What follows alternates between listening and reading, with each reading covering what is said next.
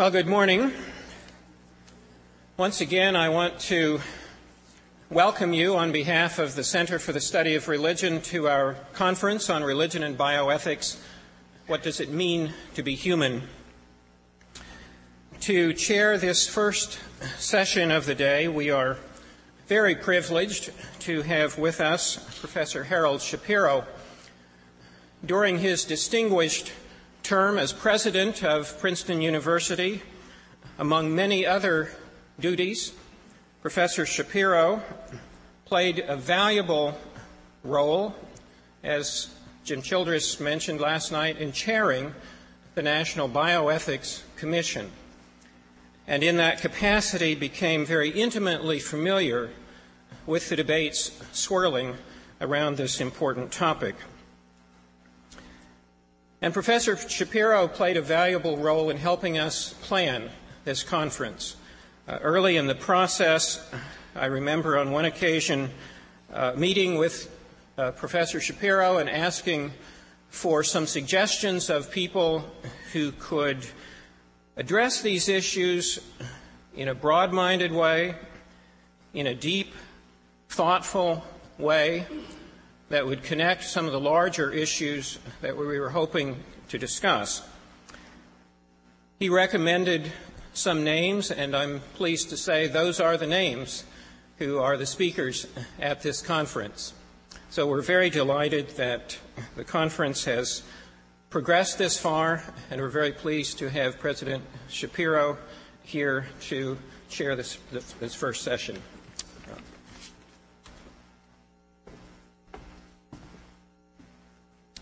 Bob, thank you very much. It's a great pleasure for me to be able to participate in this entire conference, and I certainly enjoyed yesterday's session very much. I'm looking forward to the sessions today. We'll follow really the same format as we followed yesterday afternoon, namely Tom Murray, who I'll talk about in a second, will speak first. My colleague Lee Silver will speak after that. Then we'll have a question period subsequent to that time. Let me therefore begin, at least with a short introduction of Tom Murray, who I am proud to say I now consider a friend. Tom and I met as fellow commissioners in the National Bioethics Advisory Commission. And in fact, as I look at all of today's speakers, at least I met them in connection with work of the National Bioethics Advisory Commission, either as fellow commissioners or people who testified before the commission, or people whose work I really had, or felt I had, to read and benefited so much from in my own thinking on many of these subjects. So I want to extend my own warm welcome to Princeton, to each of them who have left their campuses and come to spend some time here at Princeton. It's a great pleasure to welcome you to this university, and for me to express my gratitude to you all for your many decades of contributions to thinking in this area, and your own contribution to national discourse on some of these important issues. So welcome to Princeton. Well, one of my great pleasures in serving as chair of the National Bioethics Advisory Commission was getting to know the commissioners. Now, the National Bioethics Advisory Commission had one unusual characteristic over its 5 or 6 year period, that even though people anticipated, the president anticipated when the commission was first appointed, that there'd be some turnover in the commission. Just the federal bureaucracy, the inertia, the lack of priority, whatever it was, just never mobilized the White House to make any changes.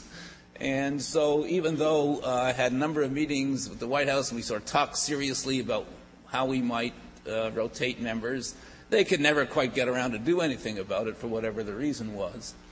And that had a very nice dividend for all of us. We got to know each other well, we got to work well together, and whether it served the national interest or not, I leave for others to make an evaluation of at some point in time. But in any case, for us as persons, it was extremely valuable. Now, Tom Murray, who I think many of you in this audience know very well, now head of the Hastings Center, has been a significant figure in the world of bioethics for a very long time. I was very pleased to see the title, or at least the suggested title, of Tom's remarks, and particularly the words human flourishing, because those are words that Tom has used often in our discussion on various bioethic issues, and in which he brings an enormous amount of insight, as I've heard him talk about individuals, about families, and in some sense about what it means to be human in terms of how we understand those words, human flourishing. How does one express one's humanity? How does that get more fully expressed? And to what extent do the issues under consideration, whatever they may be, deal with that particular issue? I don't know how many of you have seen Tom's work recently. There was, of course, an article which Jim Childress and I were talking about just yesterday that appeared in the Post on cloning and issues of cloning. And while that article was very compelling for many reasons, I'm not going to describe it now, underneath it all was this deep understanding or empathy and search for how it is that we can more fully express and most fully express our own humanity. And for always reminding me about that and always reminding the Commission about that, Tom played in that way and in many others, a very important role in the Commission.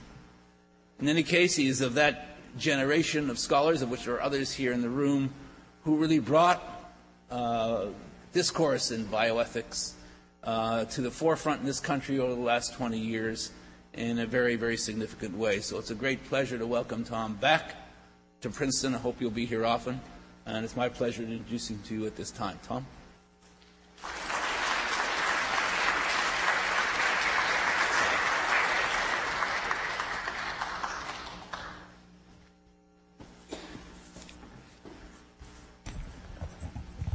Good morning. Thanks for getting up early, those of you who did. At least it's not your usual habit to get up at this hour. Thank you, Harold, for that very generous introduction. I don't think I've ever been more frightened at having to address a topic. But when the invitation came to come and talk about what does it mean to be human, I thought, I've got to do this. I have no idea what I'm going to say, but it just seems like exactly the right kind of question to ask. And heaven knows if I know enough to provide anything, to say anything interesting about it, but you'll be the judge of that this morning. If all humans everywhere were to decide to have no children and had the means to live out that decision, the question, what does it mean to be human, would cease to be an interesting question.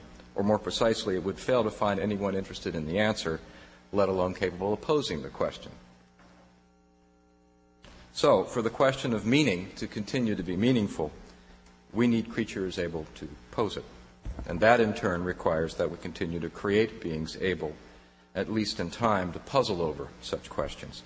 We must, in other words, at least given our current biological limitations, continue to have and raise children.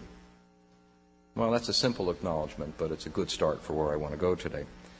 It alerts us to the short-sightedness of a moral analysis that takes as its central or exclusive object the cognitively able, rational adult, especially when that adult's gender is fixed as male and its moral relationships with others governed by unconstrained rational choice, with all other persons regarded as morally equivalent, both in the respect due to them.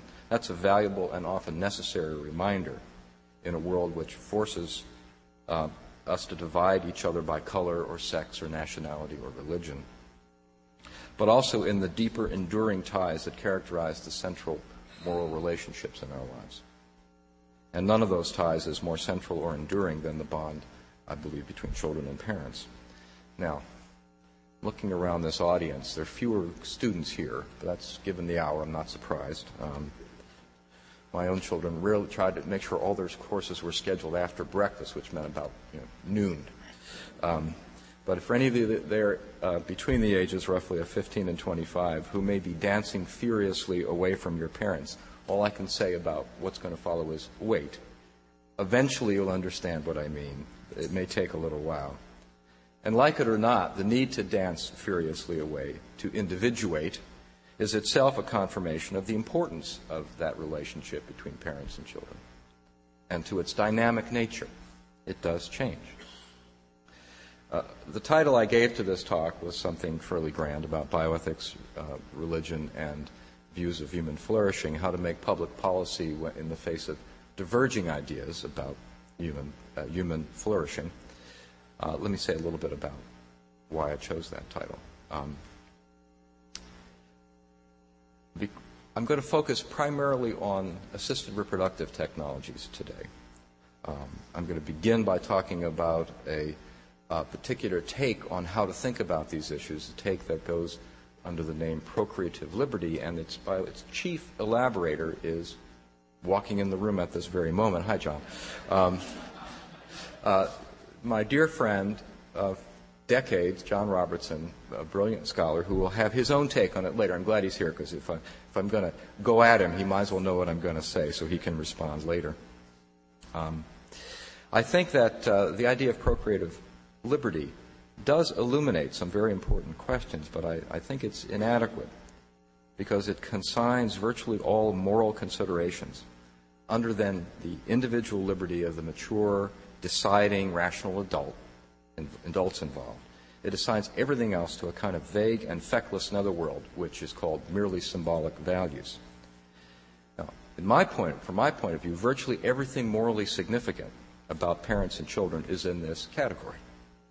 It includes non-religious as well as religious ideas about the meaning and significance of parenthood and about the values that families seek in their lives or enable the development of in the context of families.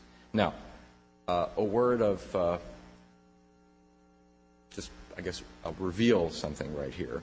Because when you use the two words families and values in the same sentence, for many people that connotes immediately a particular set of political views, to which I happen not to subscribe, by the way, being honest. I think one of the great sad things that happened in the 1970s and 80s, and is continuing, is that the very notion of values and families was hijacked by a fairly narrow spectrum of the American right.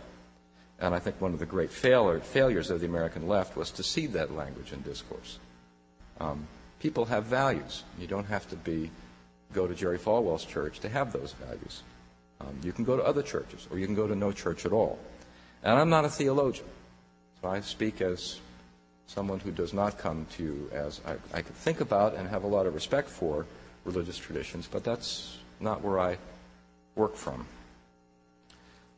Let me give you a working definition of family. It's one that I borrow from a dear friend and a fellow scholar, Carol Levine.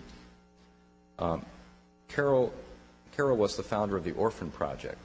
She noticed that in the early days of AIDS, and she was located in New York City, that there were plenty of people who took care of persons with AIDS, and there were various agencies and organizations that had grown up to take care of people with AIDS. And there were established social agencies to take care of children who were orphans. But here you had an entire population of children who were predictably going to become orphans because their parents had AIDS and were dying of it. Nobody was interested in them. They weren't orphans yet, and they didn't have AIDS, many of them. So Carol created an organization to try to respond to the needs of those children. Her definition of family is roughly this. Last night we had some questions about definition. This is a rough working definition. Family members are individuals who by birth, adoption, marriage, or declared commitment share deep personal connections and are mutually entitled to receive and obligated to provide support of various kinds to the extent possible, especially in times of need. I'll work with that definition. Now, as I think about the second piece of my title, religion, here I'm not interested in the theology. I don't know theology. I'm not competent to do theology. I'm interested, though, in the complex interplay between religious traditions, which are themselves complex and diverse, both internally and externally. One of the things we learned at the National Bioethics Advisory Commission is to say that someone is a American Protestant doesn't tell you a great deal about their specific commitments on an issue because there's a wide range of perspectives within that broad umbrella. These traditions are also evolve. They contain moral views about women and men, about children, and about what makes for good lives for women, men, and children. That's my working definition of human flourishing. Human flourishing is simply to ask what is human flourishing is merely to ask the question, what is it that makes for a good life for a person like that, for persons? There's no simplistic relationship between religious traditions and views of human flourishing. That is, you can't read off from the datum that someone is a Lutheran, a conservative Jew, a Muslim, a Roman Catholic, or a Mormon, what their precise ideas about human flourishing are, any more than we could do it for someone whose self-description was as an atheist, a Kantian, a molecular biologist, or a consequentialist, or a atheistic consequentialist molecular biologist. I couldn't put consequentialist and Kantian in the same sentence. That would be self-refuting. A personal story may make the point. I'm the product of a deeply mixed marriage. That is, my father was an Irish Catholic from South Philadelphia, whereas my mother was an Italian Catholic from South Philadelphia. Very, very different. My mother's family referred to my father's as Medagans, which is the Abruzzese dialect for American. Now, there were stories in South Philadelphia when I grew up that sort of highlighted some of the differences. It was that when the son or daughter of an Irish Catholic family went into a religious order, which meant a Catholic order, the family celebrated. When the son or daughter of an Italian Catholic family went into a religious order, the family went into mourning. Same culture, same religious tradition, supposedly, both living in a very ethnically dense South Philadelphia. Starkly opposite answers to the question whether a life of celibacy and childlessness is in fact a form of human flourishing. That's a slight exaggeration in the story, but not that much. I should confess that the dominant, if there is such a thing as a dominant culture, it was the Italian culture in my own household. And my father was rapidly and happily assimilated into that culture. Now, one last preliminary word about what do I mean by policy. Jim Childress offered a very nice description of public policy last night.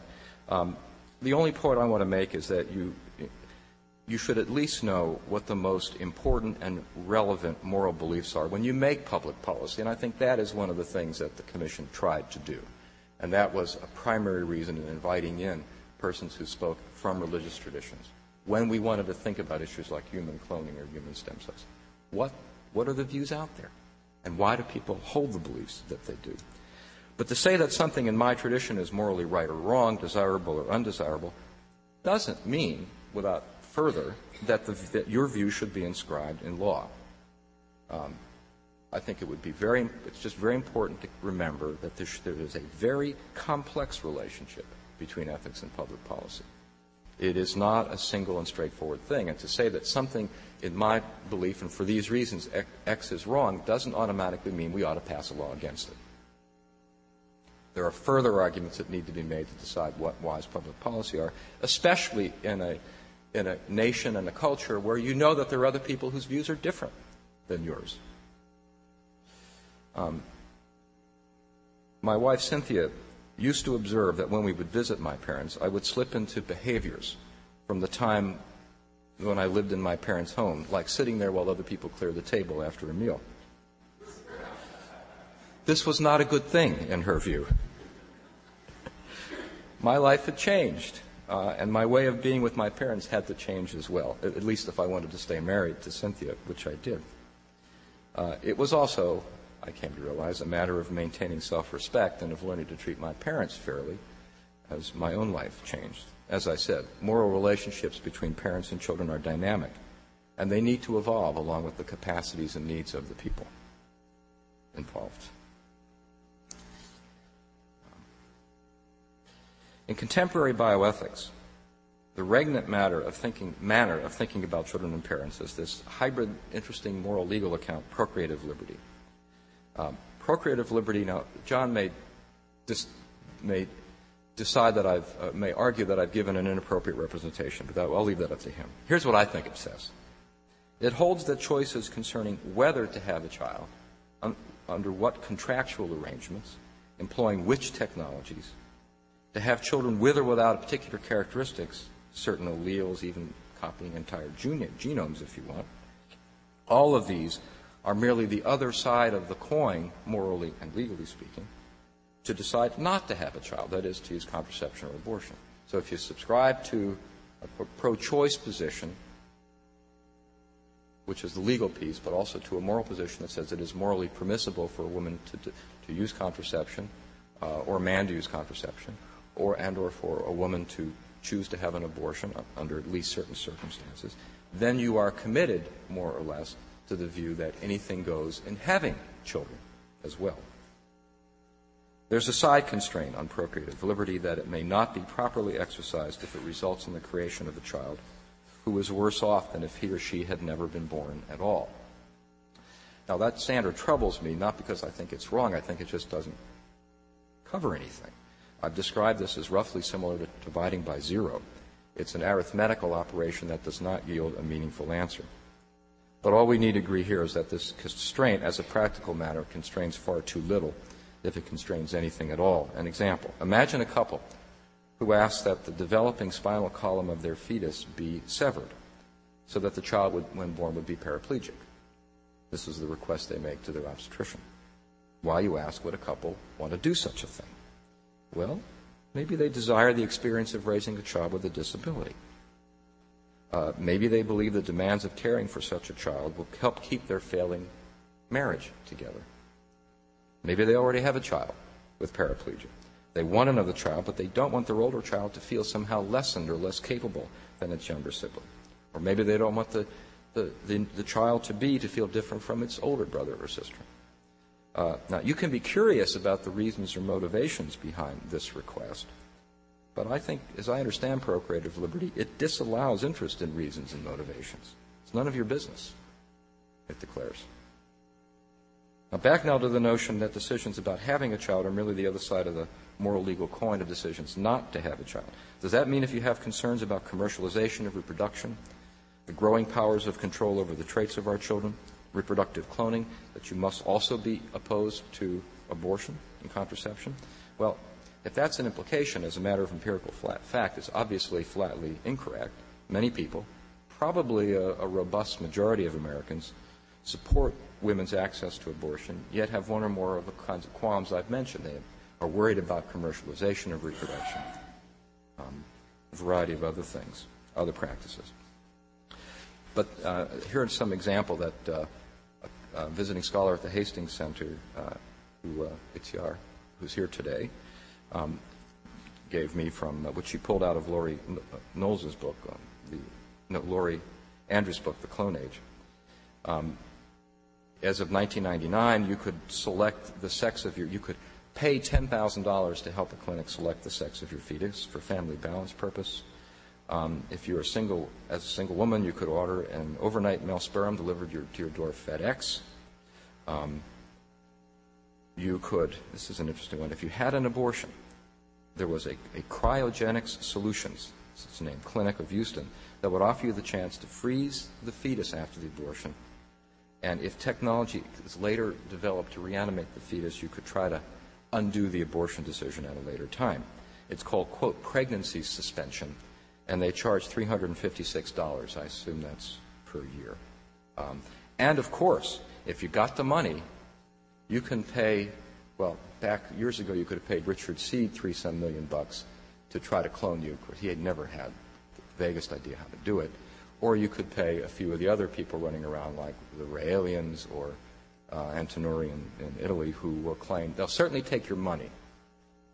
There's no question about that part of the equation. Whether they would be able to deliver literally on their promise of cloning you or some body you want to clone, I have enormous skepticism. Maybe those tens of millions of people who think that somehow I can believe that I can be supportive of abortion both morally and legally, but still have qualms about some of these stranger reproductive practices. Maybe they're just confused, that they fail to see the implications of their own views. They fail to see their inconsistencies. Or maybe those are not just two sides of the very same coin.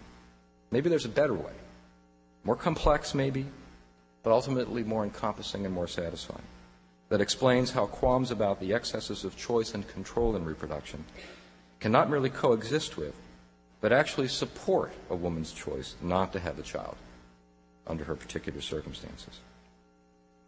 Now, how do we get into the ways of thinking about, of framing the issues that we now have? I'm modest enough to believe that ideas, even the greatest ones, don't spring out of nowhere. They have roots and they're bound in particular conceptions and preconceptions and historical currents. I think the roots here are very old and deep. They go way back, well beyond the beginnings of modern bioethics, although that's the movement I know best, and so I will focus on that. As bioethics began to gather steam as a field of intellectual discourse with an accompanying commentary on practical ethical issues, there were other parallel social and political currents arising concerning women's reproductive capabilities, the emergence of effective and reasonably safe means for controlling those capacities, and with those new means of control, new ways of imagining what a woman's life would be like, new possibilities for flourishing for women. Many more women could now think about what a good life for them would entail that did not deny a central role in having and raising and loving children, but could also envision creative work and other activities outside of the home, activities that uncontrolled and uncontrollable fertility made enormously difficult, if not impossible. Now, sadly, just when we needed a broad, open discourse about ethics and public policy, we got instead a heated ideological exchange and a no-quarters political debate. Ironically, the right-to-life pro-choice divide in the U.S. has resulted in an enormous hole in American public policy.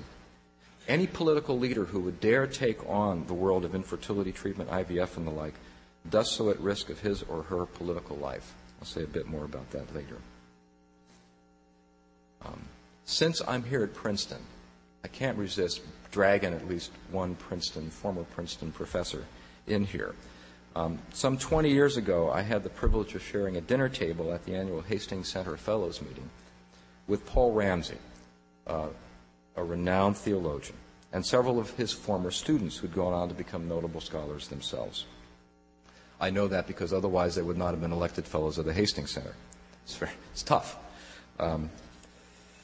At that table, Ramsey told a story about having heard from his publisher, who said, "Dear Professor Ramsey, we are very embarrassed and saddened to inform you that in setting the pages of your most recent book, an entire page was left out.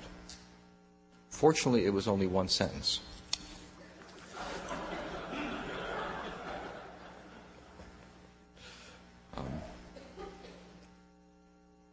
But there's another Ramsey story that I want to tell. This one perplexed me greatly at the time, since I hadn't a clue what was going on. At another fellows meeting, Paul Ramsey and his longtime adversary, the theologian Joseph Fletcher, mentioned by Jim Childress last night, were both presented with an award. It's called the Henry Beecher Award, after a Harvard-based anesthesiologist who really raised public consciousness about unethical practices in the treatment of human subjects in the 1950s. Beecher was a pioneer. So this work is given to, not even on an annual basis, on an every several years basis, to people for lifetime achievement in bioethics.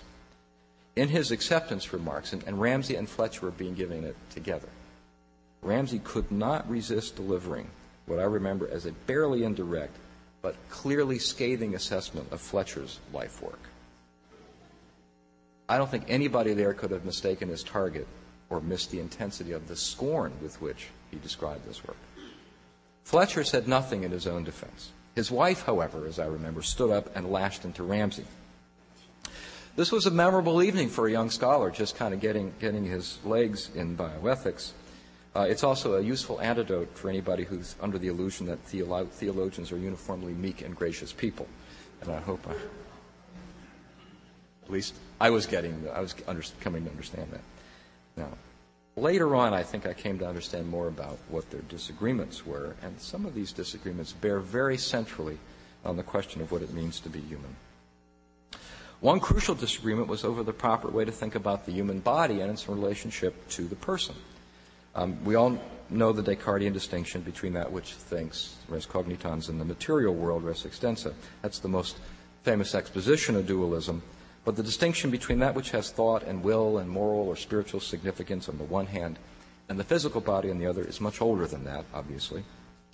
The theologian John Robinson long ago noted the differences in the way at least some great philosophers, Plato notably, regarded the human body as an impediment to true knowledge of the forms, as a tomb in which the body as a tomb in which the soul was forced temporarily to dwell.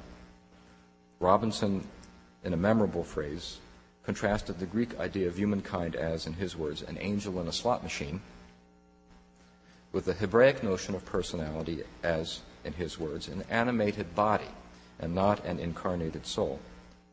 Robinson published this in 1925, so this is not breaking news. 35 years after that, in 1960, Joe Fletcher published his pioneering book, Morals in Medicine. In it, he discussed emerging issues like contraception and human control over reproduction. Of the former, he wrote, Fletcher's words, the moral stature of men. You're going to find a lot of men language in this stuff. They don't talk so much about persons or men and women, but I'm just reading when you read a quote, you can't edit. You got to read the quote. The moral stature of men, their truly human status, is measured by the knowledge of their circumstances, including physical nature, and by their ability to control those circumstances toward chosen rather than fatally determined ends. So for Fletcher now, control and choice are good. Fate and nature, at best, morally dubious. He exalted artificial means of conception. Fletcher's words, to be a person, to have moral being, is to have the capacity for intelligent causal action. It means to be free of physiology! Exclamation point. It means to be free of physiology. That is what it is to be a person. So for Fletcher, the least natural course was the morally most elevated course. I think actually in Fletcher's work we do find the seeds of some of the intellectual currents that lead to procreative liberty, the moral valorization of choice and control, the elevation of the artificial, and the view of the natural as somewhere between morally irrelevant and as an obstacle to be overcome. Now, Paul Ramsey, in his very influential 1970 book, The Patient as Person, offered a very different take. Here he writes, here with respect to taking organs from living donors, that, quote, the only human life we know to respect, protect, and serve in medical care is irremediably physical and presented to us with its moral claims solely within the ambit of a bodily existence. Our body, that is, if not always a pliant and willing vessel, is nonetheless morally inseparable from who we are. The artificial is not innately and without further argument superior to the natural. That our nature is to be embodied is not itself a cause for shame, and any deep and authentic understanding of what it means to be human needs to acknowledge our best understandings of this full existence as embodied human beings. Not merely our reason, not merely our capacity for sentience, not even merely our physical embodiment. We have to acknowledge that to be human is also to be a creature that is inescapably social. This is my take. We begin in complete dependency, relying on others to care for us. We begin as infants and then children, and in intimate and lifelong relationships often with the adults who provide our care. So with some help from Paul Ramsey and others, let me turn from reflecting on the biological component of what it means to be human to our developmental and social natures. In The Patient as Person and a later book, Ethics at the Edges of Life, Ramsey extended his scope of analysis from our biological to the social nature. At least he began to address what parents owe children. In an important historically important exchange with another theologian, in this case the Roman Catholic Dick McCormick, over research on children not directly intended for that child's benefit. It goes under the rubric of non-therapeutic research on children. Ramsey declared that permitting even innocuous research on one's child is immoral and violates, in his phrase, the meaning and duties of parenthood. He goes on, it is hard to see how this can be an expression of parental care or anything other than a violation of the nature and meaning of the responsibilities of parenthood as a covenant among the generations of men. That's pretty resounding language. Now remember, what we're talking about is potentially having your child play with blocks while somebody watches. That's research on children, non-therapeutic research on children. Or perhaps taking a tiny blood stick from the heel to test for the population prevalence of a particular genetic disorder. For Ramsey, all of that is equally painted with the same brush as a violation of the meanings and duties of parenthood.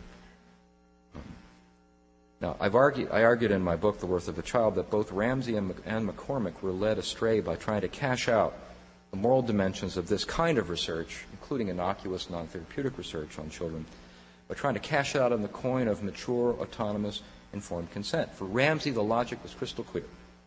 Informed consent by the human subject of research is an absolute precondition for research to be morally justifiable. Children cannot give consent, therefore there can be no research on children that is morally permissible. Period. End of story. McCormick floated a notion he called vicarious consent, which he argued, in his words, is morally valid precisely insofar as it is a reasonable presumption of the child's wishes, a construction of what the child would wish could he consent for himself. Well, you're a little confused by that. Bear with me, so was I. I confess, most children of my acquaintance would not happily volunteer for even a tiny blood draw. Nor would they volunteer for an ear examination or numerous other minimally risky procedures routinely employed in research. Both Ramsey and McCormick take account of one element of children's biological nature, that their cognitive ability takes time and experience to ripen. They did less well, I think, with children's social nature. McCormick tried, I fear unsuccessfully, to justify this research by making an account of children's moral psychology that concludes, well, they really would consent if they were mature, morally responsible, thoughtful people. So it's enough that we let their parents consent on their behalf because their child would want to do so if the child could do so. And it's a little confusing here. As anyone who's raised a child knows, however lovable and empathetic they may be at times, they aren't always. And it takes experience, guidance, and lots of time before they acquire a kind of robust moral maturity. In other words, if they were not children, McCormick would say they should consent. So therefore, since they are children, we can assume that they would consent. It doesn't work, I don't think. His take on children's inner moral life is totally implausible, but no more so than Paul Ramsey's take on the nature of parents' moral relationships with their children. Ramsey condemns any parent who would permit her or his child to participate in an innocuous study, in the language I've already used, violating the nature and meanings of the responsibilities of parenthood. Now, children are not miniature adults. The complex moral relationships between parents and children are not well described by high-sounding and vague allusions to the nature, meanings, or duties of parenthood. I think we need an account of that relationship that does justice to its remarkable complexity, its dynamic character, and its unsurpassed significance for the emotional vitality and moral development of children and parents. Make sure I don't want to lose that last bit. I'm convinced that parenthood is as important for parents as it is for the children. I want to return briefly to these social and historical contexts. You could say, as many scholars have, that the availability of reliable and reasonably safe contraception methods led to a sharp change in sexual mores. It's probably true, but it's also maybe looking through the wrong end of the telescope. Because contraception, and then in 1973 the legalization of abortion, gave women the means to avoid having a child when, for whatever reason, they did not want to, as I said earlier. What also happened, particularly in the wake of Roe v. Wade, was that different views of women's nature and flourishing had now been laid out, publicly displayed for all of us to see, and became rapidly pivotal in the fierce debates and policy disputes over abortion. Kristen Luker describes these views and the shock of recognizing that other people had different views than mine in the wake of Roe v. Wade in her terrific book, Abortion and the Politics of Motherhood, in which she interviewed extensively pro-choice and pro-life activists and paid attention not only to their narrow views but to broader currents and broader aspects of their views and their social situations. Less attention has been paid to differences in the conceptions of men's flourishing. I think that's every bit as important. I have to give another personal note. For several years, I cared for my children who were then very young as a single parent until I met Cynthia and we decided to get married. We did this, the courtship was very rapid. I didn't want to give her time to realize what she was getting into. That's not getting taped, is it? So we cared together for those children, including a daughter born from our marriage. The caring I experienced from my own parents, from my father as well as my mother, prepared me well to care for and enjoy profoundly my own children. As a consequence, perhaps, of this personal history, a sharp division of capacities between men and women has never struck me as very convincing. Women can be more or less competitive, so can men. Men can be better or worse nurturers, same for women. Thinking about this has convinced me we must take seriously conceptions of human flourishing. Centrally, whether one believes that men's flourishing and women's flourishing is more similar than it is different, or more different than it is similar. We have to think about that if we're to have any chance for a meaningful and morally encompassing dialogue that will allow us to have robust and sensible public policy. Because those differences, I am convinced, are extremely important and central. Otherwise, it's difficult to explain why roughly the same people tend to have views of a particular kind about abortion and the moral status of the fetus, about equal opportunity legislation. What's the connection between gender discrimination in the workplace and whether or not and the metaphysics of embryonic personhood? Do you see it?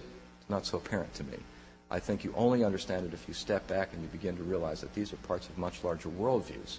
They are parts of worldviews about what it is to have a good life, to flourish as a man and or as a woman. Now, if we're going to do this, we have to acknowledge diversity exists, great diversity. The Taliban certainly make very sharp distinctions in their perceptions of good lives for men and for women. Women shouldn't go to school, for example. These differences are likely to reflect and be reflected by assumptions about men's and women's natures and flourishing. I'm shocked that I'm doing this, but I'm actually going to read a passage from Beowulf. I've recently read Seamus Heaney's, the Irish poet's, translation of Beowulf, which is very brilliant. I was reading it when I encountered an article in the New York Times about a community of Pashtun warriors. And in that article, the warriors were describing what it is to be a man in this culture. That is, to have honor in battle, glory, revenge. And it was eerily echoing a passage from the poem. So in this passage, Beowulf is trying to rally the Danes who were still suffering under Grendel's murderous rampages. Grendel would come up from wherever his lair, and he'd come and he'd go into their house and their meeting hall, and he would just start ripping people apart and throw some in a bag that he carried and drag them back, and he'd eat them. It's not a pleasant story. This is what Beowulf says. "Why, sir, do not grieve. It is always better to avenge dear ones than to indulge in mourning. For every one of us living in this world means waiting for our end. Let whoever can win glory before death. When a warrior is gone, that will be his best and only bulwark." It was almost precisely a rendering of the same kind of view of men's flourishing that I saw in the description of this particular community. Now, I make no claims to be able to describe the full range of views of human flourishing in the contemporary U.S. We must give diversity its due, but not more than its due. We also share some values. If you ask your neighbors, where do you find the greatest source of meaning in your life? They will answer overwhelmingly, in my family. Now, they may have a narrow view of what means family or a very expansive view of what means family. That's not important at the moment. If you talk with someone who recently had their first child, as has been true of my daughter Kate and her husband Matt, we just had our first grandchild, Grace Amelia. They are likely to tell you, through the haze of exhaustion, that the experience is life-transforming and wondrous. They just can't believe what's happened. None of this, you need to know, is peculiar to post-industrial America. In a stunning scholarly tour de force, the book The Kindness of Strangers, The Abandonment of Children in Western Europe from Late Antiquity to the Renaissance, the late historian John Boswell wrote, "Everywhere in Western culture, from religious literature to secular poetry, parental love is invoked as the ultimate standard of selfless and untiring devotion. Central metaphors of theology and ethics presuppose this love as a universal point of reference, and language must devise special terms to characterize persons wanting in this, it's in quotes, natural affection." That's Boswell. I can agree with Thomas Jefferson, who wrote to his own daughter of his hope that his granddaughter, in Jefferson's words, will make us all and long happy as the center of our common love. The awful price that must be paid sometimes for this profound attachment when a child dies is the enormous lifelong grief that comes in its wake. People say that the death of your child is the worst thing that can happen to a person. Our experience confirms the truth of that. Of course, there are families in which deep affection never takes hold, or where it loses out to selfishness or indifference. And there are times and places when grinding poverty and uncontrolled fertility lead to the abandonment of children who could not be cared for, simply could not be cared for. Boswell argues persuasively that child abandonment in the eras he studied were every bit as much, if not primarily, a manifestation of deep poverty, not indifference to children, and that they were by no means always equivalent to infanticide. Rather, practices and institutions emerged that matched at least some, perhaps a great many, abandoned children with foster parents. And the book is devoted to explaining how that would have happened. Now, all parents are imperfect. Some are downright awful. Some families are so blighted by poverty or illness or oppression or any of the multitude of factors that can stunt the blossoming of love and mutual concern that these good things don't happen. These undeniable facts, though, should not blind us to the central moral and emotional importance of families, to the crucial moral relationship between parents and children. I want to emphasize, again, a point, that parents themselves can flourish when they learned to care well for their children and watch their children blossom under the warmth and light of that love. We will find better insight, I believe, about what it means to be human by reflecting upon the central relationships in our lives and the significance of those relationships for our flourishing. We must take care to acknowledge and understand differences among conceptions of flourishing. But we should not reflexively set aside the best and most broadly shared understandings simply because no single one commands perfect universal accord. Those different conceptions lie scarcely beneath the surface of some of our most bitter public disputes, yet we regularly fail to acknowledge them or to probe for possible areas of agreement. The language, the discourse in which we carry out much of these debates, for example, about assisted reproductive technologies, is, in my view, terribly thin, unsatisfactory, and failing to capture these most deeply important questions. I believe that's the case in the debate over abortion, where it's much easier to argue over irresolvable metaphysical questions about the moral status of fetuses and embryos, or to, make resounding claims about the limits of state control over women's bodies. These are both important questions. But they're not the only ways into broader disagreements about what it means to be human and what it is to flourish. Joseph Fletcher's valorization of artifice, control, and choice falls grievously short of a rich and full portrait of what it means to be human and to flourish. Paul Ramsey's implicit conception of the nature and meaning of parenthood also misses the mark in a curiously one-sided and joyless view of what it means to be a parent. That doesn't mean that that's the way he lived his life. It's just what he wrote. And that's always, for me, a signal about something to worry about. The standard account of Procreative liberty focuses on the act of choosing by the adults involved. The child's future well-being is a scarcely visible and in practice useless side constraint. Now, I can't tell you which full-fledged, rich conception of human flourishing should prevail in the public policy debate. Nor do I even think that's the right model. There isn't one conception that should prevail. But I do believe that failing to engage each other on these conceptions and on the values central to family life results in a moral debate in which many of the most important elements remain hidden or scarcely noticed. It results in public policies that are fiercely resisted, as in abortion, or virtually non-existent, which is true of assisted reproductive technologies in the contemporary United States. A lapse, by the way, that makes us an outlaw and an object of great curiosity in the rest of the industrialized world. What it means to be human is exactly the sort of question we have to ask. That so many of us find a great source of meaning in our families, and that parents have loved and cared for children and grown themselves in the process of caring for and raising those children, appears to be true not just for 21st century Americans, by the way, not even just since the norm of compassionate marriage flourished in the mid-19th century, but for more than 2 millennia. These things seem worth taking note of.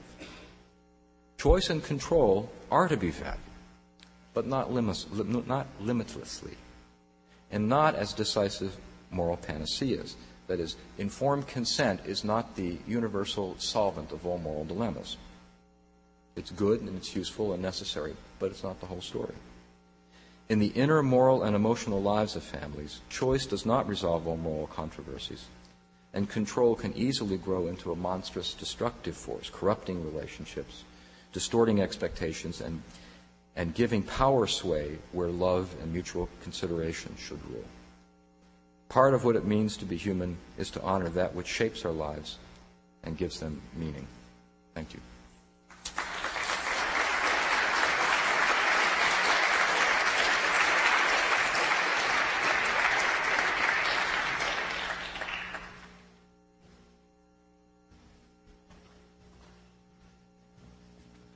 Now let me introduce my colleague, Professor Lee Silver, who will comment on these and associated issues.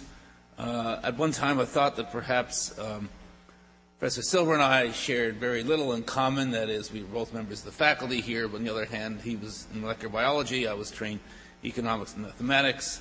On the other hand, we do have something in common. That is, we both came to a consideration of some of these bioethical issues rather late in our careers, and are valiantly trying to see if there's something we can say, and he certainly proved that he has quite a bit to say at this time. So it's my pleasure to introduce to you my colleague, Lee Silver. Lee?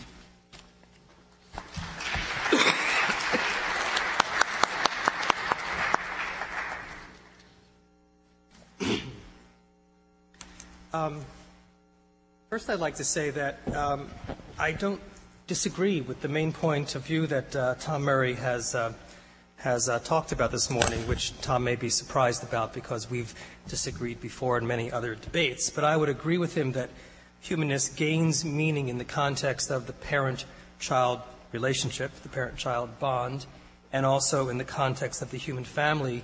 Much of what when we talk about human beings, it gains meaning within that context. Now, I had prepared my talk before I knew what Tom was going to say, and so I don't want to respond as much, because I really agree with many of the points that he raised. Don't want to respond to his talk as much as I want to give a biologist's perspective on some of these issues. And I want to say at the outset, it's important to understand what I'm trying to do. Physicists very often have thought experiments where they say, what would happen if we took a person and we dropped them into a black hole going at the speed of light?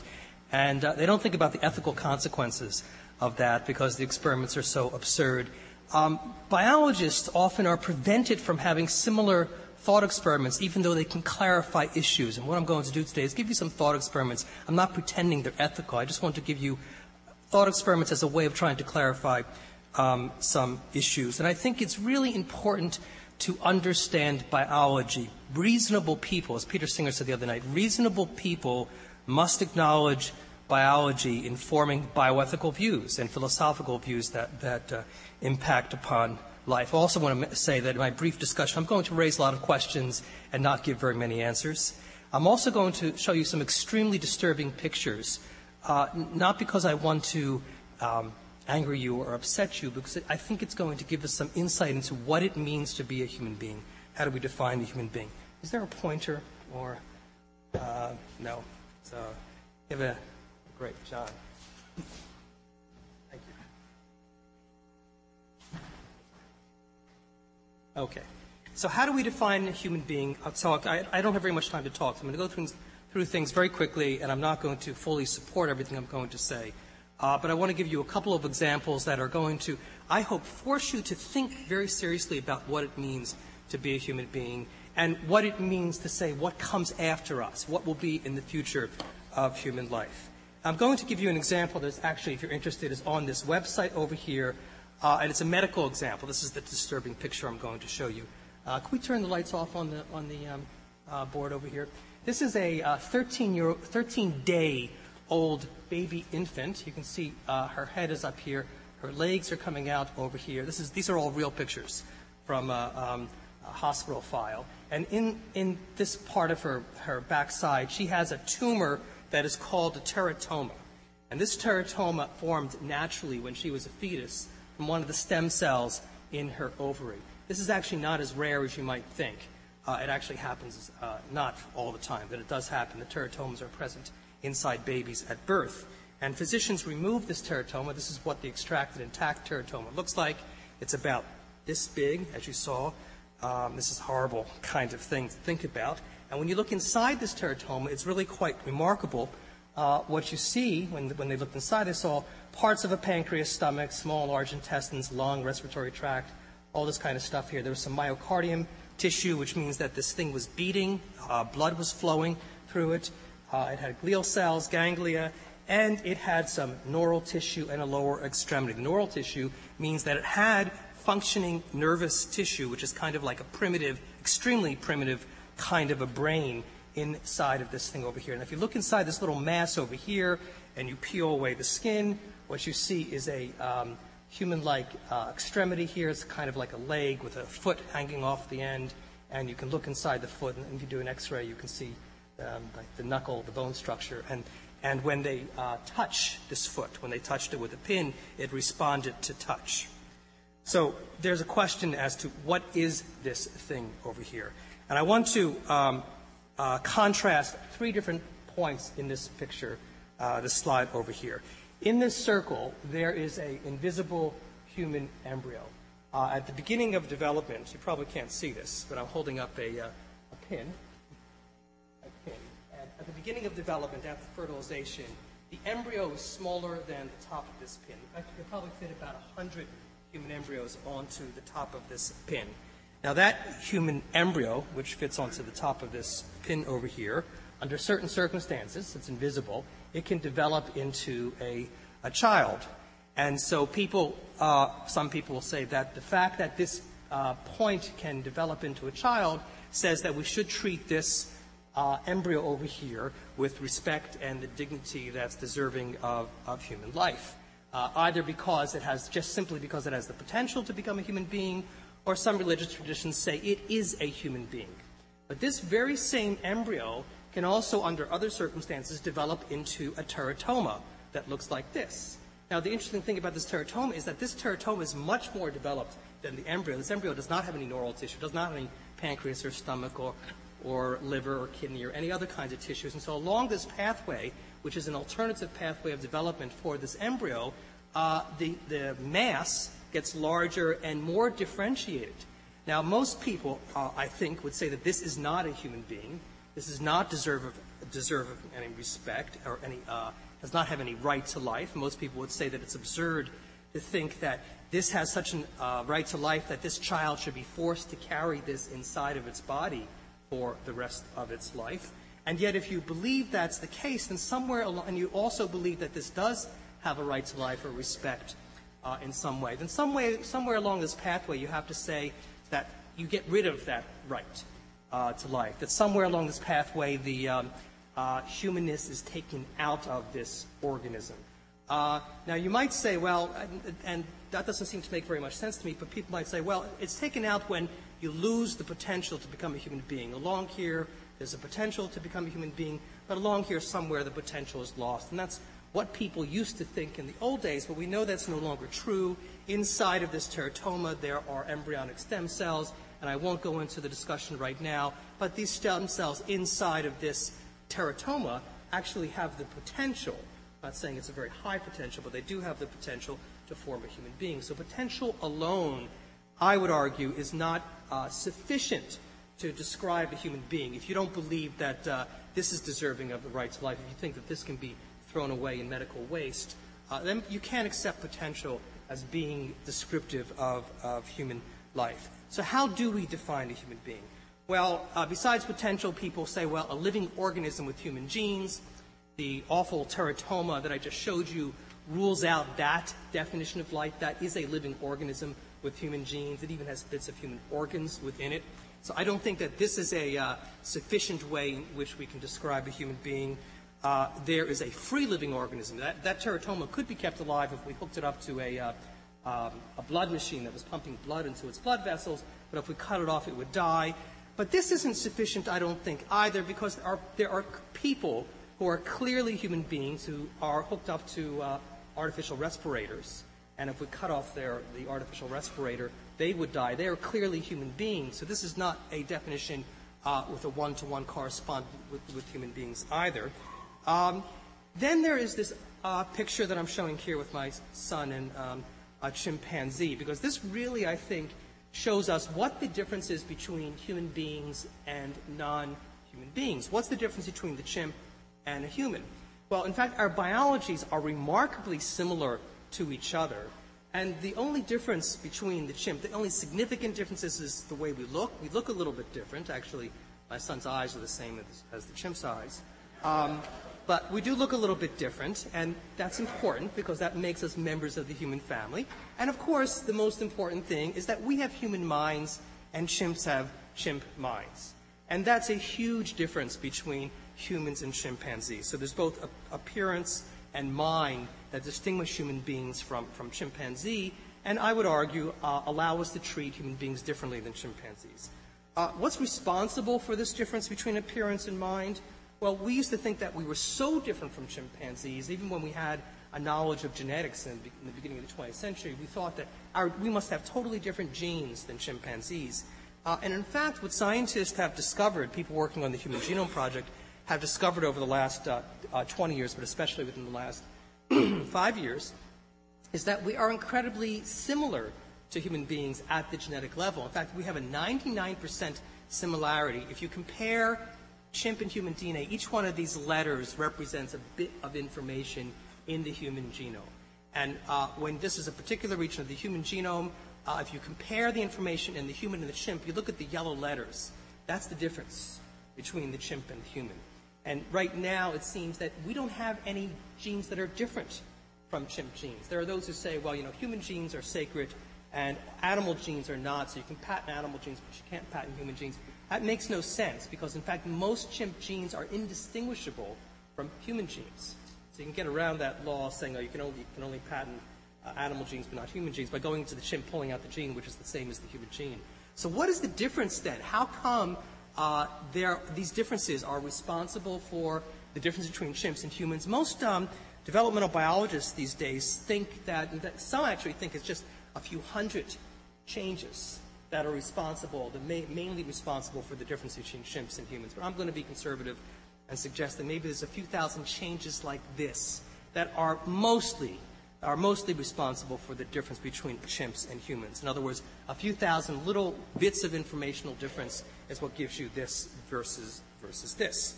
So, and I should say that there's a group of scientists being led by a Japanese scientist right now named Sakaki, who's trying to sequence the chimp genome and trying to identify the critical differences. That's actually more difficult than it sounds to be able to distinguish the differences that are critical from those that are not critical. But I think it's going to happen. It's just a question of when. Will it happen in the next 10 years, or will it take a lot longer than that? It will happen at some point in the future. Now, once we know the differences between the chimp and the human genome, This is the thought experiment that I want you to consider very seriously. It's a purely thought experiment. And the experiment is that if we took two chimp embryos, and I should tell you that you can't distinguish a chimp embryo from a human embryo under the microscope. They look identical to each other, just like most of our other biology looks identical to each other. If you took a chimp embryo and two chimp embryos, and you took one and you genetically engineered the genes, the differences, maybe 1,000 DNA bits, and you engineered the chimp embryo so that you only engineered those genes that were responsible for creating the mind, and you engineered them from a chimp version into a human version. That's this embryo over here. And over here you took a different embryo and you genetically engineered it, only the genes that are responsible for appearance. Actually, I think appearance is going to be a lot fewer genes. I can think of ways in which you could just eliminate the hair. I mean, these are kinds of things. Actually, there have been mutant chimps born that people have suspected as being hybrids between chimps and humans, which is not the case.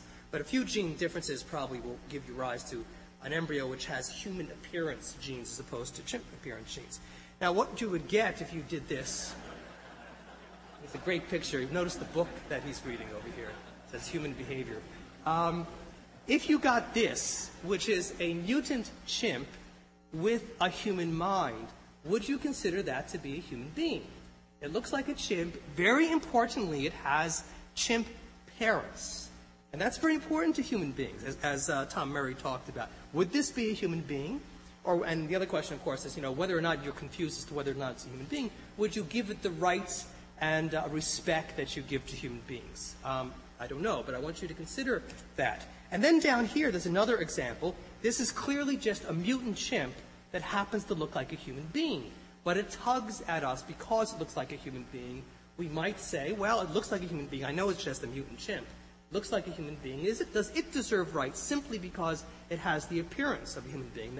As I told you, these are the two main things that differ between chimps and humans. I don't have an answer to that, but you have to think about that. I should just, as an aside, say that genetic engineering of chimp embryos is not subject to regulations that control human experimentation because you're not experimenting on humans, even though the outcome might be something that is human. This is sort of a fascinating little side that I won't go on further with. So let's say you start with a chimpanzee. Let's go all the way. Okay, you take its embryo. You need two chimpanzees to make an embryo. You make an embryo out of it. You engineer both the genes that are responsible for mind and body. So you get a chimp embryo, a mutant chimp embryo, that's able to develop into something that looks like this. And so the question is she human? And some of you may question that, but the point I'm trying to make is that what's the difference between her and another human being? Well, it's coming back to the point that Tom Murray raised, which is that the parents are chimps. She's a mutant chimp, in a sense. And when I gave this question, I gave this question to my class, which they thought was extremely unfair. But I gave this question to my class. A number of students said they refused to answer the question because the experiment is unethical. And I thought that was kind of interesting because, in fact, this kind of pathway has already happened. It's happened through the course of evolution over 5 million years. This genetic mutations have taken something that looked kind of like this, not exactly a chimp. It's taken this along over a path of 5 million years from this place to this place. So it wasn't unethical when it happened naturally, but some people think that it would be unethical to make a chimp like this. I'm not quite sure what is unethical about this. I mean, because I guess the unethical part is that this chimp's probably happy in its state and it'd be kind of have, human angst if it became a human being. You tell me what else is unethical about this. Might be interesting. So these are the kinds of ways in which we define a human being. I talked about presence of human genes. I don't think is sufficient. Potential to become a human being, I would argue, is not sufficient. Human appearance and human mind, those are both very important.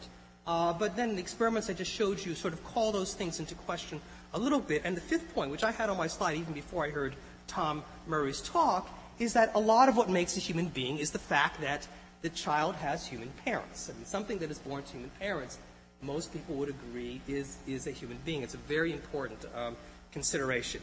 Now, it's a little bit so basically you say, okay, well, human beings come to human parents, and we're not going to treat chimps exactly the same way, even if they look like humans or they have human intelligence, because they don't come out of human parents. If you look at evolution over the last 5 million years, I have this little 40 miles here just to give you an idea of what happened in the last 5 million years.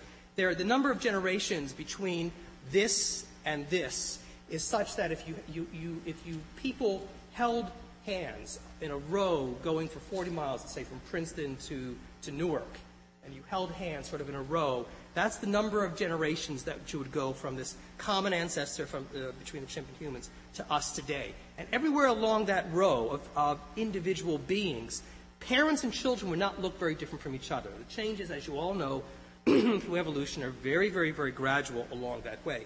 Now, the Catholic Church, specifically Pope John Paul II, has accepted evolution as a likely scenario of how we got to be here on the earth. But he says that there's an ontological discontinuity, those are his words, that somewhere along this pathway there was a human being, that generation of human beings where the parents were not human beings and the children were human beings. This is an artist's rendition of what a pre-human named Lucy, the skeleton was discovered, looks like. And so what the Pope is suggesting is that this is a human being and this is not. Even though, as I said, all the way along the way, the children never looked very different from the parents. As a biologist, I find that difficult to accept. I mean, we just have no proof that this has a human mind and this one doesn't, but the biology doesn't suggest that is the case. What the biology suggests is that along the evolutionary pathway, there's a gradual emergence of human beings, and the same thing happens along the developmental pathway as well. There's a gradual emergence from this embryo, microscopic embryo, to a human being. Gradually, humans come into existence. Science is never going to be able to tell you that there's a specific point, because there is no specific point at which human beings come into existence. So I'm going to speak very briefly, I know my time is going out very, very quickly, about the future of humankind. If we look at the one characteristic that is very important to human beings, which is our intelligence, which is not strictly correlated with brain size, but there's a bit of a correlation. You look at skull size over our ancestors over the last 3 million years, you see this sort of exponential increase in skull size. This is where we are today. And the question is, in the future, are we going to get smarter? This is how we looked 5 million years ago. Not exactly, but kind of like this 5 million years ago is how we look today. How are we going to look in 5 million years? Is our appearance going to change? Is our mind going to change? Is our appearance going to change? Well, I would argue that it depends on politics. But in the past, evolution occurred by natural selection. And future evolution of minds and appearance by natural selection is either unethical, I'll explain why that's the case in a minute, or unlikely as long as world industrialization survives and expands. I guess I'm less optimistic about that today than I was 3 months ago. But assuming that world industrialization does survive and expand, there's something that's very important to understand, which is smart people, however you define smartness, don't have more babies than dumb people. And beautiful people, again, however you want to define beautiful, I'm just using these words just really as icons. Beautiful people don't have more babies than ugly people in industrialized society where we have freedoms. Now, if a smarter person doesn't have more babies than a person who is less smart, and they're actually genetic contribution to intelligence, there's not going to be any evolution of intelligence. The only way natural selection has worked in the past is by some genes giving individuals that carry those genes a reproductive advantage. Evolution is all based on reproductive advantage. Industrialized societies, there is no reproductive advantage to being smart or beautiful. So therefore, I don't think those are going to change if we go along with the assumption that the entire world becomes industrialized soon. The other thing, of course, is that natural selection in the future is unethical because natural selection is based on those who are smarter or prettier basically killing off or preventing others from reproducing, and that's unethical. The right to life and liberty basically gives rise to reproductive equality. By reproductive equality, I mean that it doesn't matter who you are, you have an equal ability or right to reproduce or not be able to reproduce, whatever the case may be. Will humans stay the same now, or is there another way in which we could evolve? And the only other way that we could evolve, and I suggest is likely at some point in the distant future, is through human-directed evolution, which is also called artificial selection, which is a very powerful force. This is what we, as human beings, have done to this wolf. This is a gray wolf that has been directed into all of these unbelievably unnatural animals that you see over here. That was done by human will. And the same kind of thing could be done, this is all done by breeding, but the same kind of goal could be reached by human beings trying to alter the genes they give to their children. Now, I don't have time to go into genetic engineering. I'm going to talk very, very briefly about one point, because I always like to be a contrarian. Some people say, well, all genetic engineering is bad, And other people say, well, genetic engineering to overcome disease is okay, but not for enhancement. I'm going to give you one final slide where I show you where I don't think it's so easy to distinguish between disease and enhancement. And the example I'm going to give you is the fuzzy line between health and enhancement when it comes to male height. Now, it turns out if you look at the normal distribution of height in any population, it's great. It's a bell curve. It doesn't matter what population you look at. It's a bell curve. I don't have any numbers down here. This is the natural variation in height across the normal male population. And it turns out in the United States, not in Japan I learned, but in the United States, every added inch of height up to a point provides an advantage in life, a statistical advantage, which means that all other things being equal, that if you are taller, you're likely to make more money. That's been proven by statistics in the United States and in other Western countries as well. So there's a huge difference, actually, if you're over here on the curve or you're over here on the curve, a huge difference in terms of your advantage in America. Turns out, as I said, not to be true in Japan. So the first question is the very real advantage of being tall naturally, is that fair or unfair for a child to be born with this advantage relative to a child over here on this curve? I might think it's unfair. You may think, well, that's just, that's the luck of the draw. That's the way it is, but maybe it is unfair. But if that is fair, is becoming tall through a genetic add-in a fair or unfair advantage? Because we have to understand that in the beginning, when people are going to be doing genetic enhancements, they're not going to be trying to make their kids something alien to human beings. They're just going to want their children to get genes that other kids get naturally that give other kids advantages. That's what parents always want to do, is put their kids into the high class. So is this fair?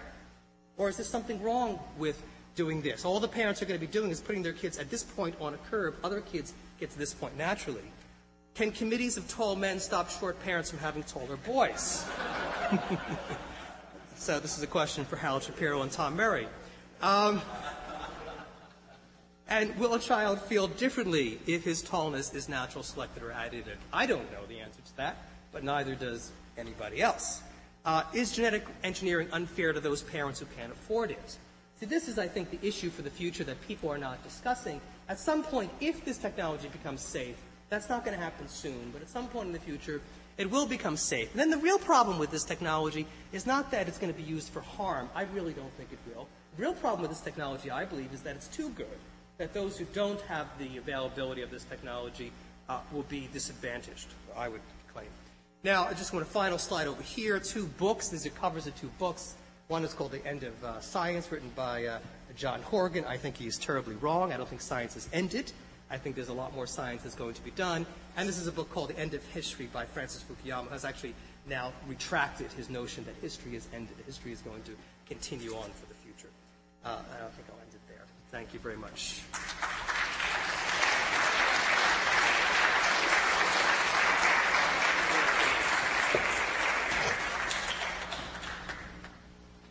Well, Lee, thank you very much. Let me ask Professor Murray to come up here for the question period. While they're coming, I would just make one observation in your final slide. I visited the University of Michigan about a year ago, and I walked into the Big Borders bookstore there, and they actually had about 7 or 8 shelves filled with books, all of which started with the end of.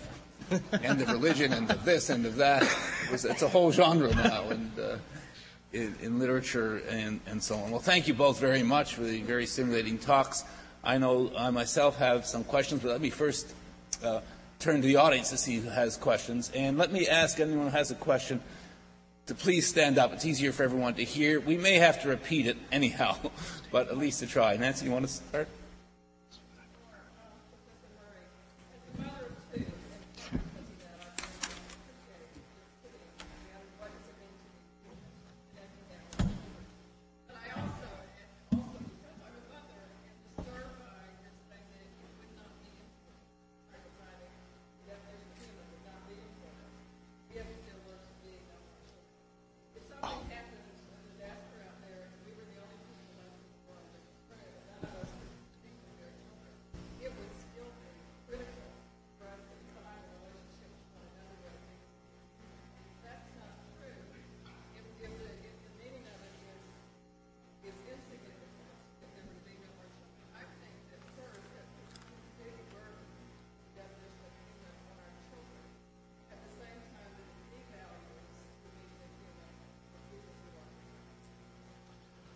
Thank you. Everyone hear the question. I understand the nature of the question, Professor Duff was raising the issue of another thought experiment, if I could say so. That is, if there were only adults who could no longer bear children left in the world, it would still be important for them, you're suggesting, to define their moral relationships with each other, even though the reproductive possibilities had ended, calling into question Tom's assertion that that was critical to being human. If I haven't misstated your question, I'm repeating it mainly for the people who are doing the video and so on. But Tom, would you like to? There's an important lesson here for me. That is, one must be very careful about throwaway lines at the beginnings of talks. All I meant, if I had been clearer, I would have explained that what I meant was if there were no persons around to ask the question, no humans to ask the question what it means to be human, you couldn't ask the question. Because there'd be nobody there to ask it and nobody there to answer it and nobody there interested in it. That's what I meant. Yeah. But you raised a much more important point. I couldn't cover everything in the time I had. And that is there an implicit devaluation, therefore, of individuals who do not have children, either by choice or by because they can't? And absolutely not. I mean, I think the key here is, as I've written in my book, the key here, I believe, is relationships of sort of mutual caring, relationships of generativity. And you can have them in a lot of different ways. Many people, I hope at least a few people in this audience, are teachers, university or otherwise. And a lot of us get enormous, moral growth and satisfaction out of those kinds of caring relationships, which are different from family relationships, but actually acquire some of their properties. So thank you for giving me the chance to clarify that. I did not mean to say that having children was the only way you do this. But for most people, it's the most important way, and it's just because that's the way we're constructed. Thank you. Yes, question right here.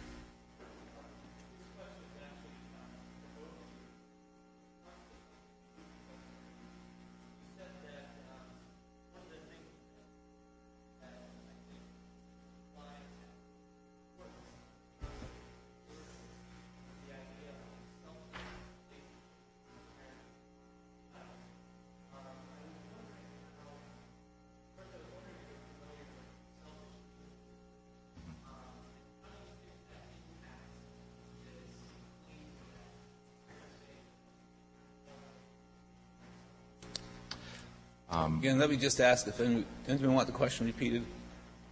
Okay. Well, the issue really is, the suggestion was that Professor Murray had talked about the selfless relationship for parents, and how does that really coincide with the issue of the selfish gene, or the concept of the selfish gene? I haven't misstated your point. And it was a question for both Tom and Lee. So, Tom, you want to go first? Yeah. Well, the theory of the quote selfish gene, I just find very uninteresting. I mean, I think it tries to point us away from what I think are the more interesting questions. Now, I'm glad you asked the question, though, because again, it gives me a chance to clarify something. I don't think the relationship between parents and children is one of selflessness. It's an interesting paradox here. On the one hand, if you're totally selfish as a parent, you're going to be a lousy parent. Well, on the other hand, if you don't take care of yourself, you're also going to be a lousy parent. And one of the ironies in relationships, and it's not just true of parents and children, it's true in other significant human relationships.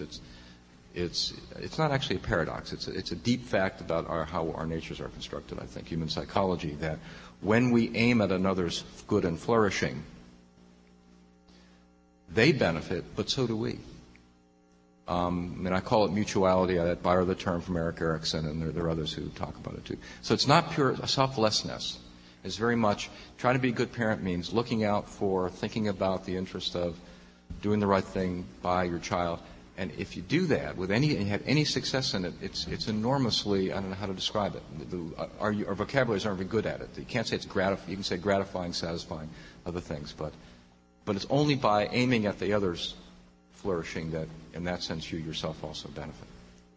Lee, do you have any comment, particularly as might regard the selfish gene? Yes, I do. Part of the question. When Darwin came up with this theory of evolution, there was a huge gap in his theory because his theory suggested that individuals would always be out for their own good. They would always be selfish, and he didn't understand why they were why there was altruism, not just in human societies, but in societies, very simple animals like ants and bees as well. And the selfish gene theory, which it sounds like it's a genetic license for selfishness, is actually the opposite.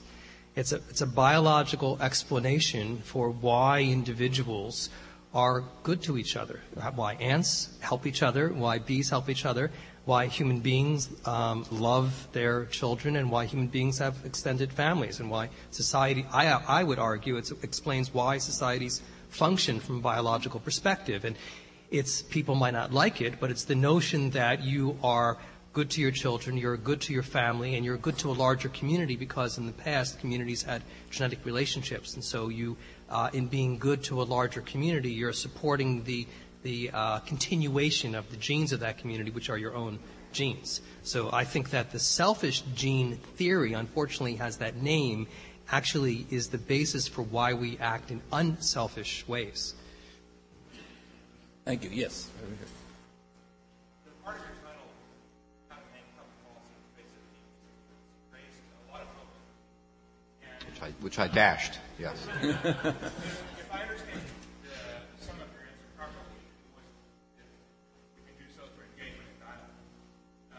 I'm wondering if you might reflect a bit further on the possibility of failure of engagement and dialogue, and what ways forward you might see that. If I could just repeat the issues, ask, I think, Professor Murray to address issues of what happens if the public dialogue, so critical to forming public policy in a morally pluralistic environment, fails or doesn't take place. What's next? Tom? That's a terrific question. I hope I didn't totally dash your hopes despite my comment. We're living with the consequences of a failure to have the dialogue that we need to have, at least in some realms of policy.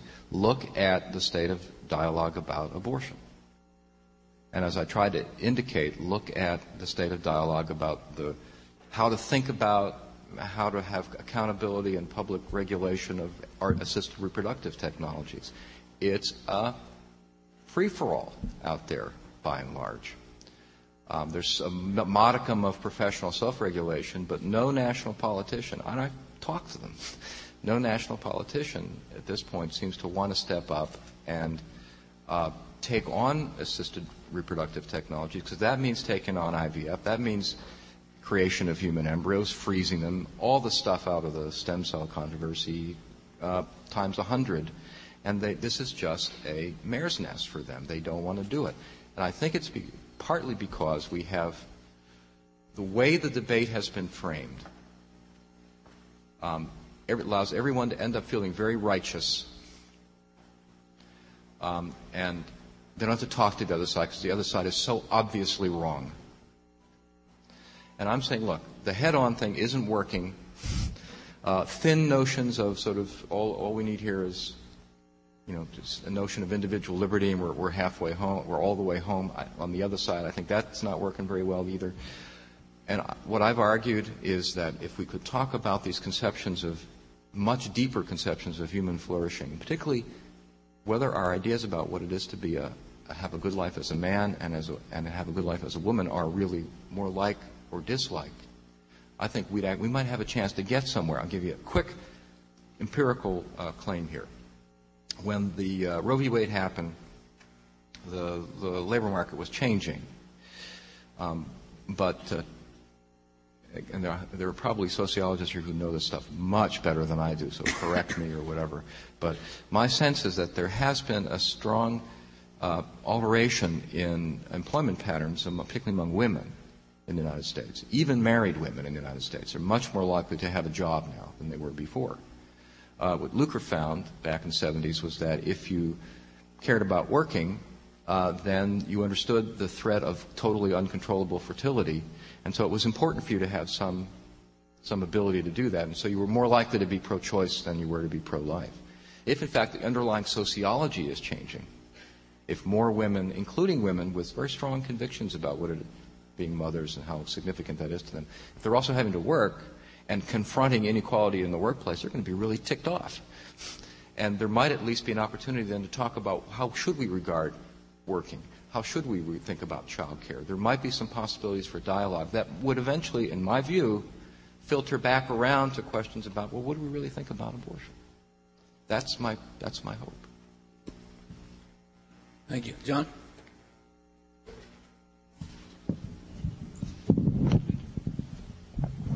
It's always interesting when one has developed a set of ideas with nuances and qualifications to hear them get repeated in a very simplistic form. I hate it when that happens, John. You do.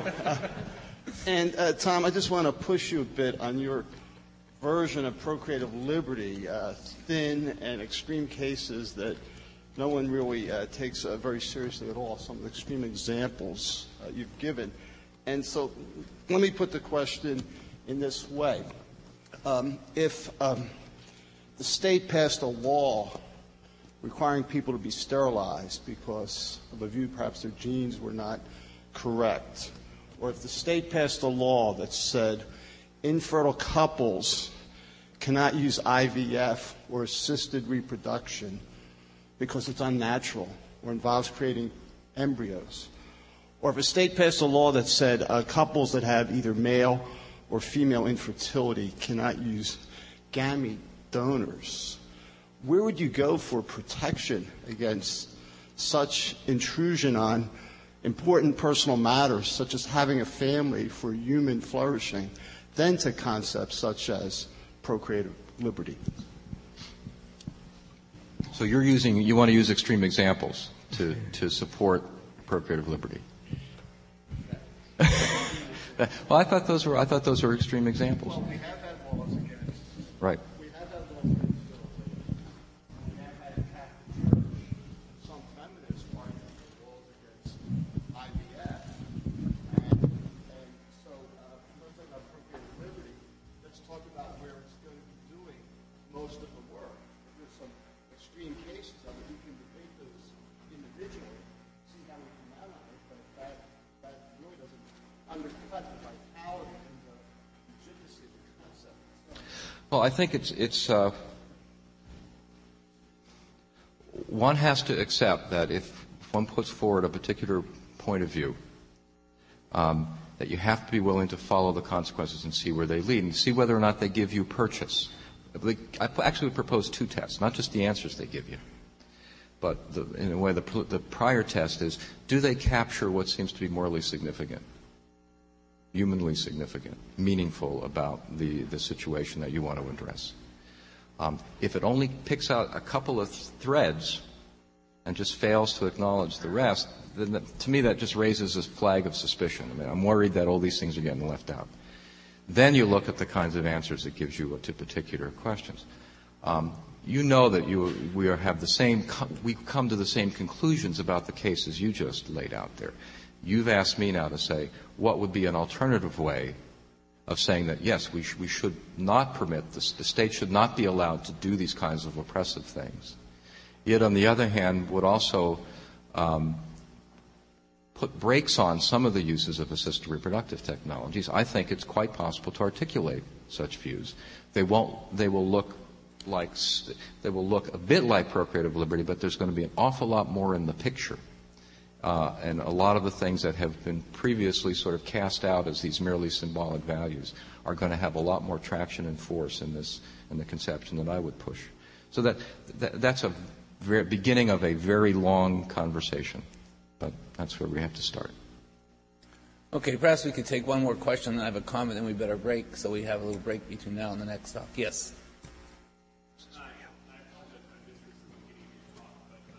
Want to stand, please? It's easier that way. Observation about the use of the word flourishing. It seems philosophers kind of got tired of metaphysics. They started using the word flourishing instead of what is natural, or talking about human nature. Or talking about flourishing. But at the same time, there's more and more biologists engaging in ethical questions, still using the word natural or nature. I guess just observations. Question is, what's the difference between talking about human flourishing or human nature? Is there some substantive underlying difference? Tom has actually asked me to respond to this. I think there's a big difference. I don't think that I would actually agree with the notion of human flourishing in the sense of as a civilized people, we've come up with ways in which we should treat other people, and that those are not necessarily based on natural law. I mean, so that's why I took exception to last night when Jim Childress was talking about natural law. I think that we as a people come together. We don't base it on that. We base it on principles that as a society we see is best for people. I mean, in the simplest way, I would see a difference between the two. I don't know. It's a good question. I mean, it's a very legitimate and important question.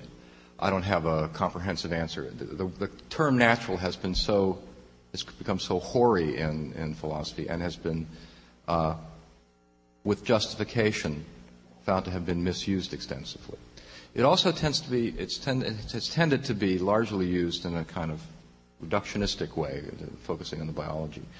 The biology is important, but it's not all important. And I tend to be more interested in the forms of life in which human beings construct themselves. And, families, partly out of biology, but also very much out of very social, cultural, institutional factors, have come to be a crucial form in which human beings are shaped and find meaning and the like. So and flourishing is functioning more at that level, and I think less tied into a kind of biologistic, deterministic, reductionistic account of what human beings are. So that's where I'd start. I want to thank you both very much. There's an issue which has always been in the back of my mind as I've tried to deal with some of these bioethical issues that I think has some relationship both for people who come to it from an ethical standpoint or a philosophical standpoint and those who come to it perhaps from a biological standpoint. And I was struck by this because both of you talked about parents in the end as being quite critical, or parentage being quite critical. And that's a well-known problem in moral philosophy, which I don't know, which I can summarize by using Tom's phrase, which he talked about, new ways of imagining what a good life would be, was a phrase I think, Tom, you introduced here. And the question is, in some sense, how many generations does one have to carry this thought process through? For just the mother and the father who are thinking about it, for the child, for the grandchild. There's just this issue of how far one has to carry one's moral calculations forward, which strikes me as an often noted issue, but seldom really thought through carefully, at least from what I've been able to read. So I'm hoping that as we think about these things, as we go ahead in this conference elsewhere, that we start thinking a little bit more about that well-defined problem. It's an old problem, long understood to be a problem, but seldom dealt with carefully. And I think in some ways that might be an avenue in which things dealing with some things as long-term as natural selection or artificial selection, whatever it might be in the future, and a well-known moral problem in moral philosophy has been around for many, many decades. So thank you all for your attention. We reconvene at 10:30. Is that right, Bob? 10:30. Thank you both very much. We have to go the full 40 miles. How about 10 yards? Thank you. I probably enjoyed it very much. Thank you. Presentation. Quite terrific. I really enjoyed it. Really will stay in my mind. Pictures are yeah.